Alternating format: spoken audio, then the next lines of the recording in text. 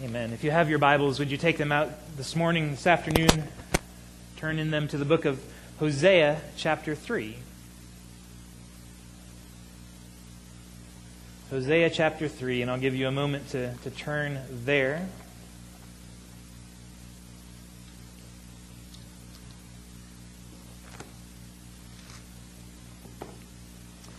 The late Dr. James Boyce, who is one of the elder statesmen among PCA pastors and preachers, had been the senior pastor at 10th Presbyterian Church in Philadelphia. He once preached on Hosea chapter 3, and his sermon was titled, "The Greatest Chapter in the Bible." It's only 5 verses long, and indeed some of those verses might be a little hard to understand, and yet he found in this chapter such rich, poignant imagery that so clearly and manifestly displays for us the good news of the gospel of Jesus Christ, that it pictures for us through this relationship of Hosea and his wife Gomer, the sacrifice of Christ to redeem his people from their slavery to sin, that he couldn't help but think that this chapter, short as it is, in this obscure corner of the Minor Prophets, was indeed the greatest chapter in the Bible. And I hope we see something of that today. As we look in these verses, we'll find that this does indeed point us to Christ. This does, as well as anywhere in the Old Testament, point us to Christ, help us to rejoice in what he's done for us, help us at the same time to have a new sense of our own sinfulness and to be humbled anew in that, and yet at the same time to rejoice in Christ. For those two things have to come together. You can't do one without the other. And this chapter leads us in both. So let me ask, if you're able, would you join me in standing for the reading of God's Word today? This is the word of the Lord from Hosea chapter 3, verses 1 through 5. And the Lord said to me, "Go again, love a woman who is loved by another man and is an adulteress, even as the Lord loves the children of Israel, though they turn to other gods and love cakes of raisins. So I bought her for 15 shekels of silver and a homer and a lethek of barley. And I said to her, you must dwell as mine for many days. You shall not play the whore or belong to another man. So will I also be to you. For the children of Israel shall dwell many days without king or prince, without sacrifice or pillar, without ephod or household gods. And afterward the children of Israel shall return and seek the Lord their God and David their king. And they shall come in fear to the Lord and to his goodness in the latter days." Let's pray one more time. Father, this is your word given by the inspiration of your Spirit in order that we might know Christ and him crucified, that we might humble ourselves, turning away from our sin, learning to hate it, learning to be humbled by it, and that we might rejoice in the salvation of Christ on the cross, that we might grasp him by faith and never let him go. We ask now that your Spirit will be our guide and our teacher, opening the eyes of our hearts to see wonderful things in this chapter of your word. It's in the name of Christ. Amen. Please be seated.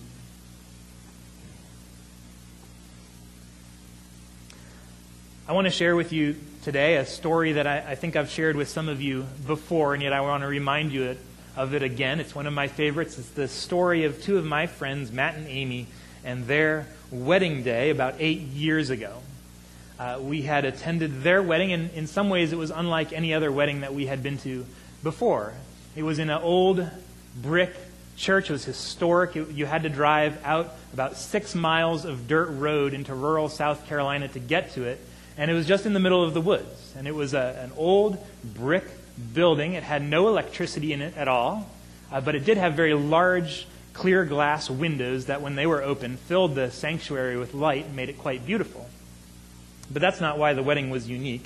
It was the way the wedding was conducted. When everything started, the minister was at the front of the stage facing the congregation, and Matt, the groom, was standing down in the middle facing the minister, who was his brother that day. And the minister began by pointing out the fact that here in America these days, the wedding day, everyone knows, is the day of the bride.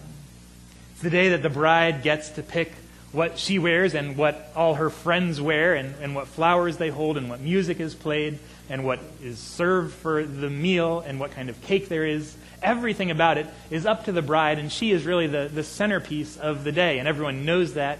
And woe to that person who messes with the bride on her wedding day. But he said, it has not always been so. He said in the Bible, the wedding day was the day of the groom. It was the day of the groom in which he was celebrated as having victoriously, successfully gone and won himself a bride. He had found a girl and wooed her to himself and proposed to her, and she had said yes, and now she was prepared and beautiful. And even then, still the bride was dressed up and beautiful and radiant and shining, and yet everyone knew the beauty of the bride was for the glory of the groom. That they would see her radiant and shining and say, this groom has done very well for himself. He has gotten for himself this bride who is beautiful and radiant, and their wedding day has come. He says this was the day of the groom. And so then he explains that this really is the story of the Bible, that Christ is the groom, the church is the bride of Christ, and it's Christ who goes and finds his bride, has to go after her when she was not lovely or beautiful, but she was unlovely, unfaithful to him. He went and he wooed her to himself.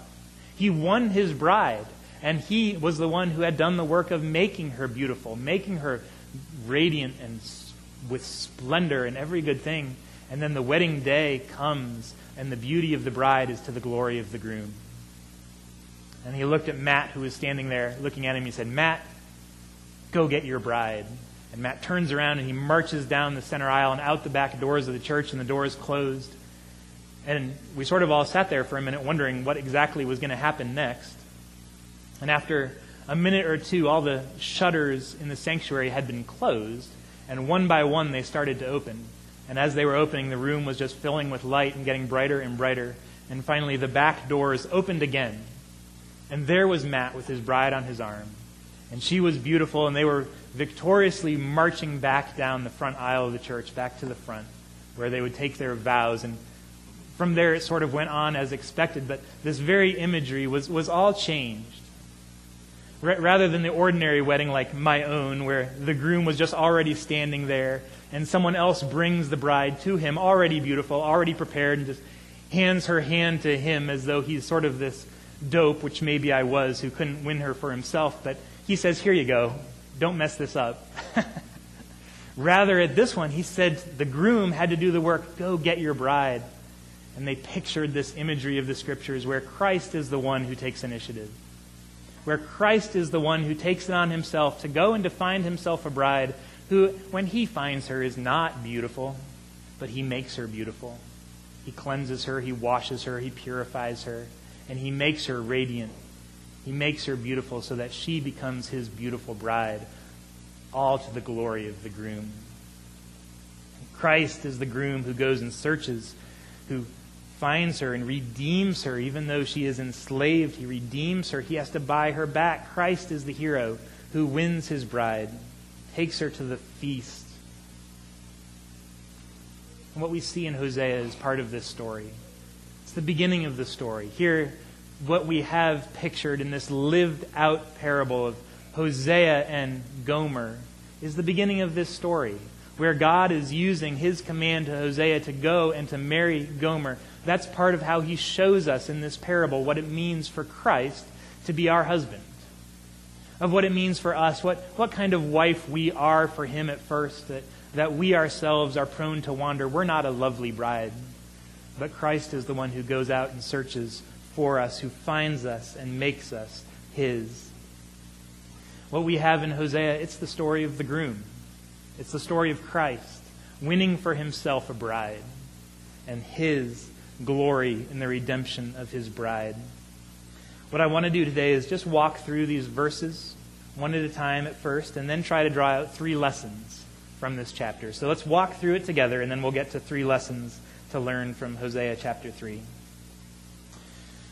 If you remember when we were in chapter 1, which has been several weeks ago, we began this story of Hosea and Gomer, and the first thing that the Lord says to Hosea when he comes to him, the Lord comes and he says, Hosea, this is the call of God on your life. Go find a woman of whoredom, that word, it shows up all the time in this book, and marry her. Take her home to be your wife and have children with her. And so he does. He goes and he finds Gomer and he brings her home and they get married. And we remember that they have 3 children. And we saw in chapter 1 that the whole purpose of this command that seems so bizarre and so shocking is that God wants to illustrate for Israel as well as for us what his love for us is like. We saw in chapter 1 that Gomer really is meant to be a picture of God's people, of us. That when we read the story, we're not meant to identify with Hosea. We're meant to identify with Gomer. And the story is to say that is what God's people are like because they are so faithless. They were prone to wander. When we hear of how they would go after other gods, they loved cakes of raisins. That was part of the ceremony of worship in the temples of Baal. And that's what they were engaging in. And so God calls Hosea to illustrate what Israel is like by finding this woman who's a prostitute to be his wife. And they have 3 children together. And those children, we remember their names: Jezreel, No Mercy, Not My People. Those names were signs to the people of the coming judgment of God upon them if they did not turn from their ways. All of this was very shocking, and we remember it's meant to be shocking. That was the whole point that God was trying to make, is to help open our eyes to see that sinning against the Lord is shocking. That when we consider who God is for us and what he's done for us, that we would turn and seek other gods, we should be alarmed by that. We should be shocked, just as we are when we read what God asks Hosea to do. It's meant to be shocking. And so that's the story that we're picking up here in chapter 3 in verse 1. Hosea has married Gomer, and now she has left. She's walked out of the marriage.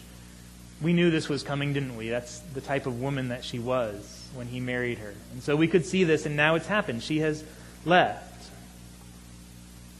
And even in this, it's meant to be all part of the lesson. It's all part of the metaphor of this marriage for us, is that that's what God's people do to him.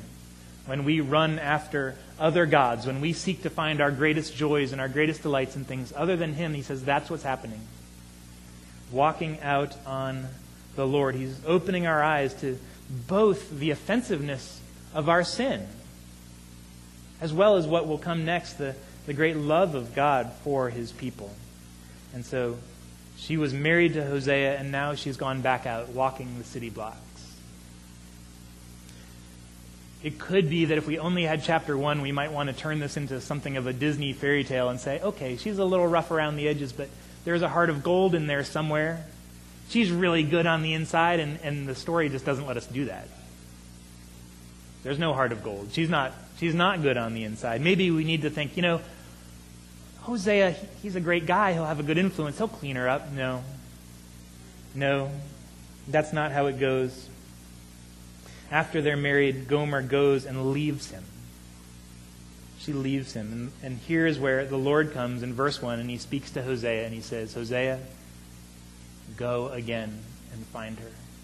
Go out, find her, and love a woman who is loved by another man and is an adulteress.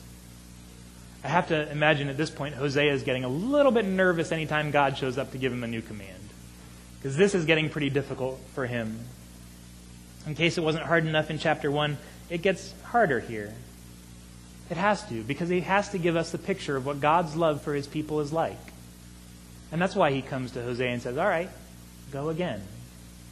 Go again and love her, although she is seeking out after other people. Go again, Hosea. Go again. What do you think Hosea was feeling at this point? He had to be a little bit smug. He knew this was going to happen. He knew he was the good one in this marriage. He was the righteous one. He was the victim here.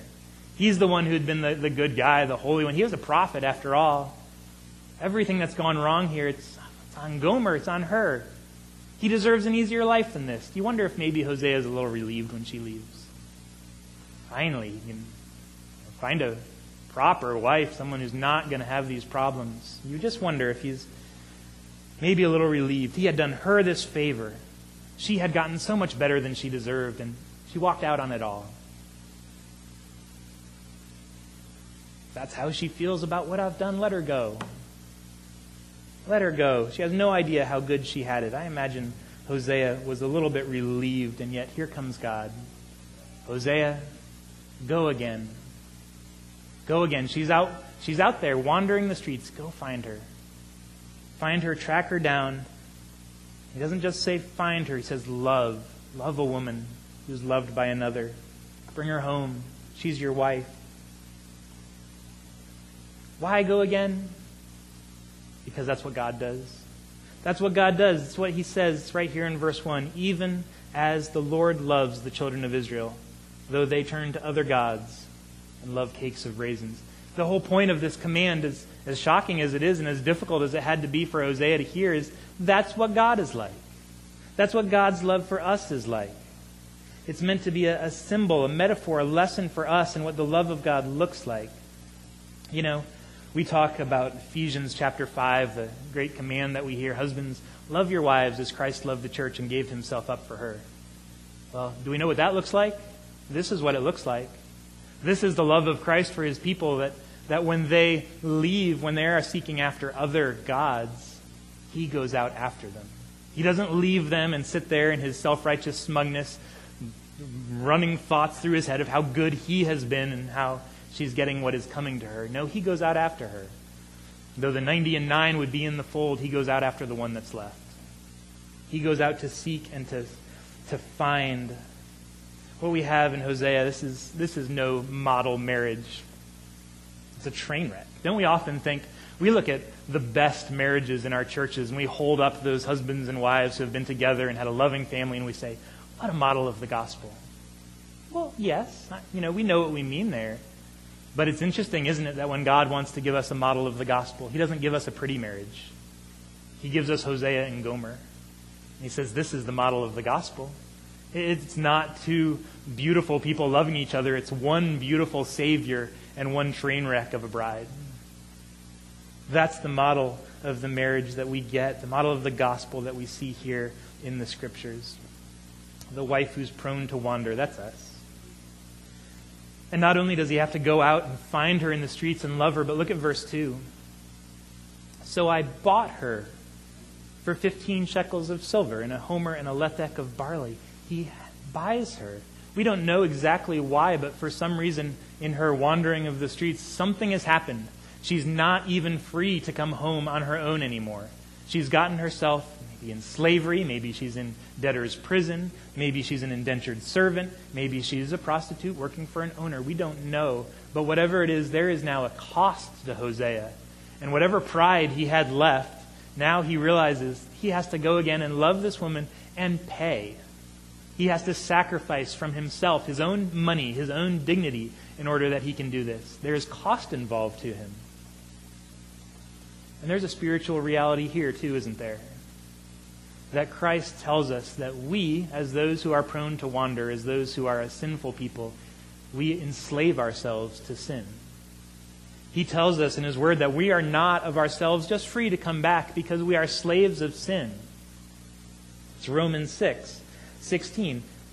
Do you not know that if you present yourselves to anyone as obedient slaves, you are the slaves of one whom you obey, either of sin leading to death or obedience leading to righteousness?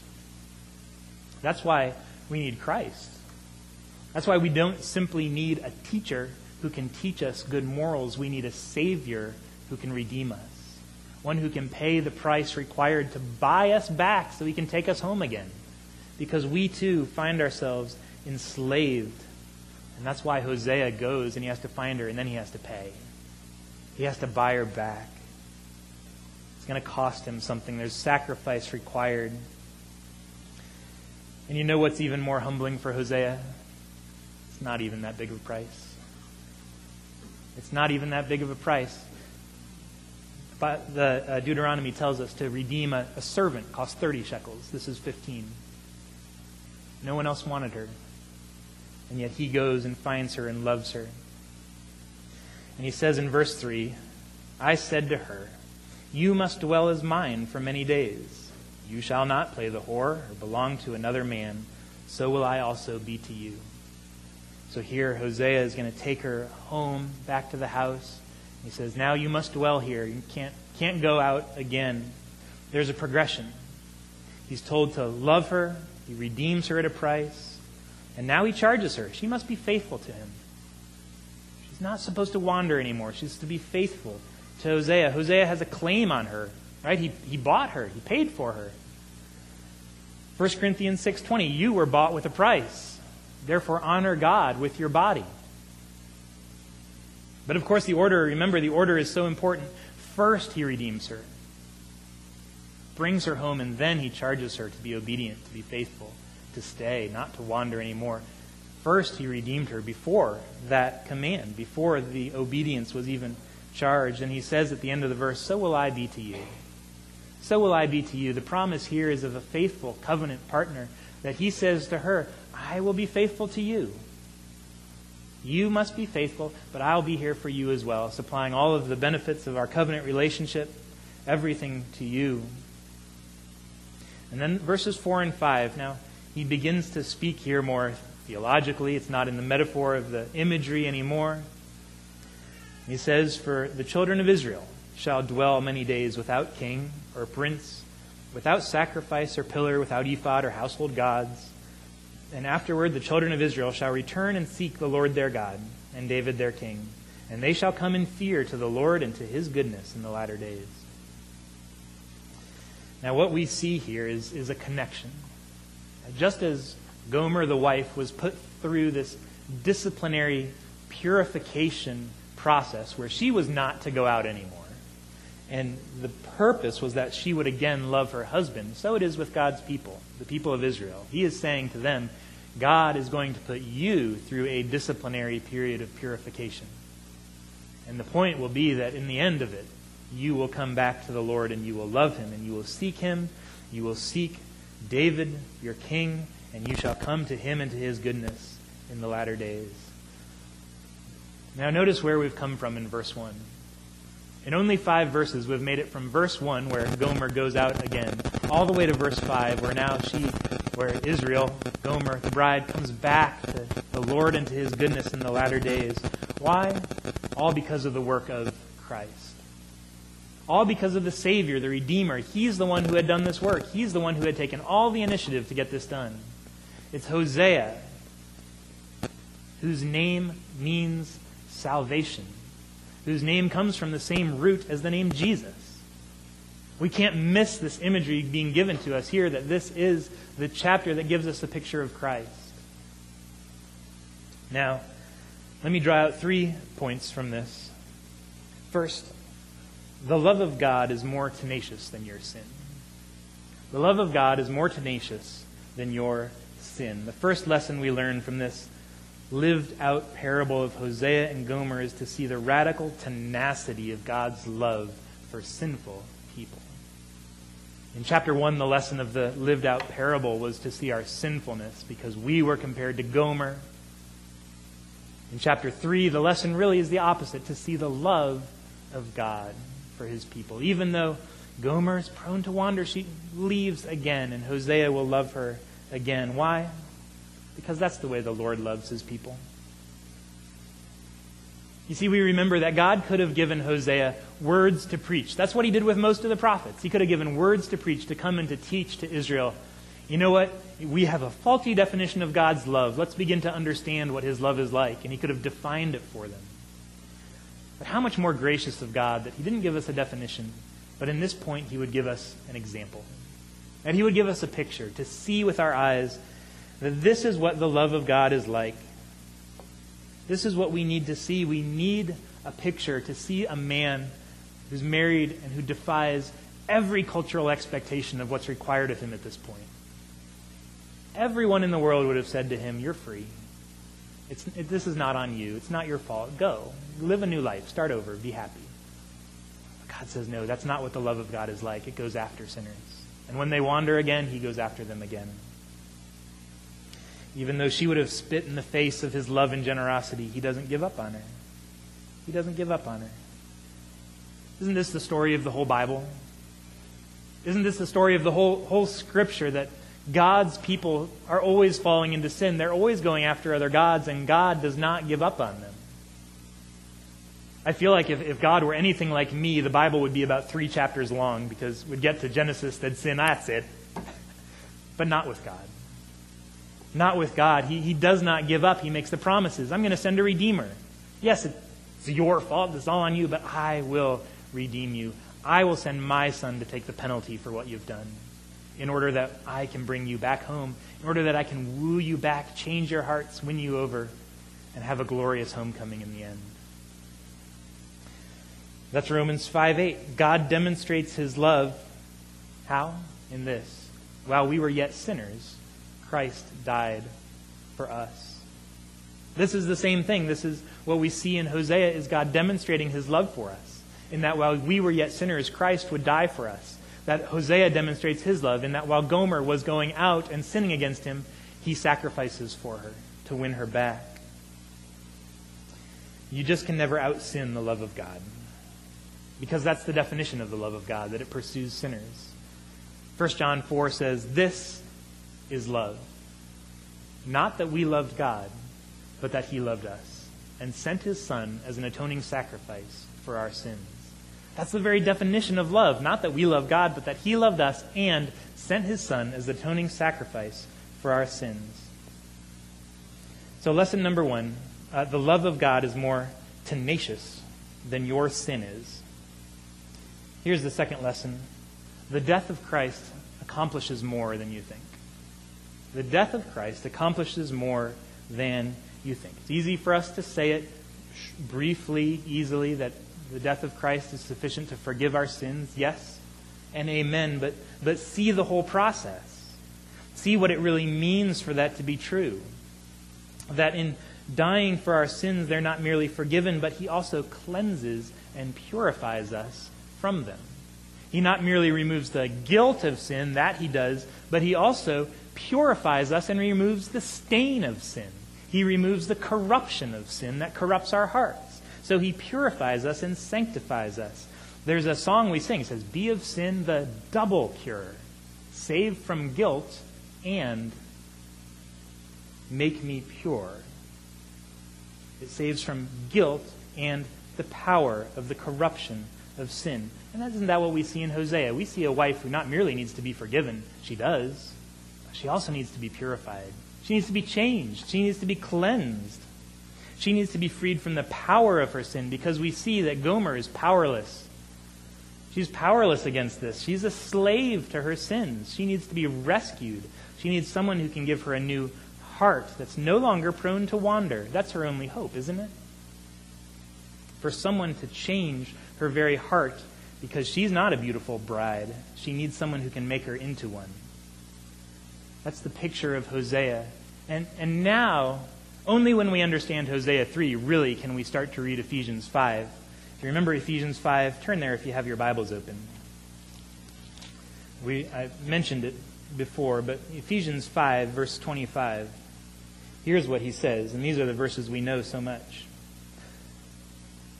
Verse 25, "Husbands, love your wives, as Christ loved the church and gave himself up for her, that he might sanctify her, having cleansed her by the washing of water with the word, so that he might present the church to himself in splendor, without spot or wrinkle or any such thing, that she might be holy and without blemish." You see how far we've come from Hosea chapter 3 by this point? But you have to have Hosea 3 in the background to understand. What does that mean? Well, look at where we started. We started with Christ going after his people who were compared to Gomer walking the streets, who were faithless, always running after other gods, defiled and sinful. And here's the love of Christ. It says this is what it does. So that he gave himself up for her. That's his sacrifice. Why? That he might sanctify her, having cleansed her by the washing of water with the word, so that he might present the church to himself in splendor, without spot or wrinkle or any such thing, that she might be holy and without blemish. It's Christ who has done the work of purifying a bride for himself, that we might be radiant and glorious, to give glory to the groom.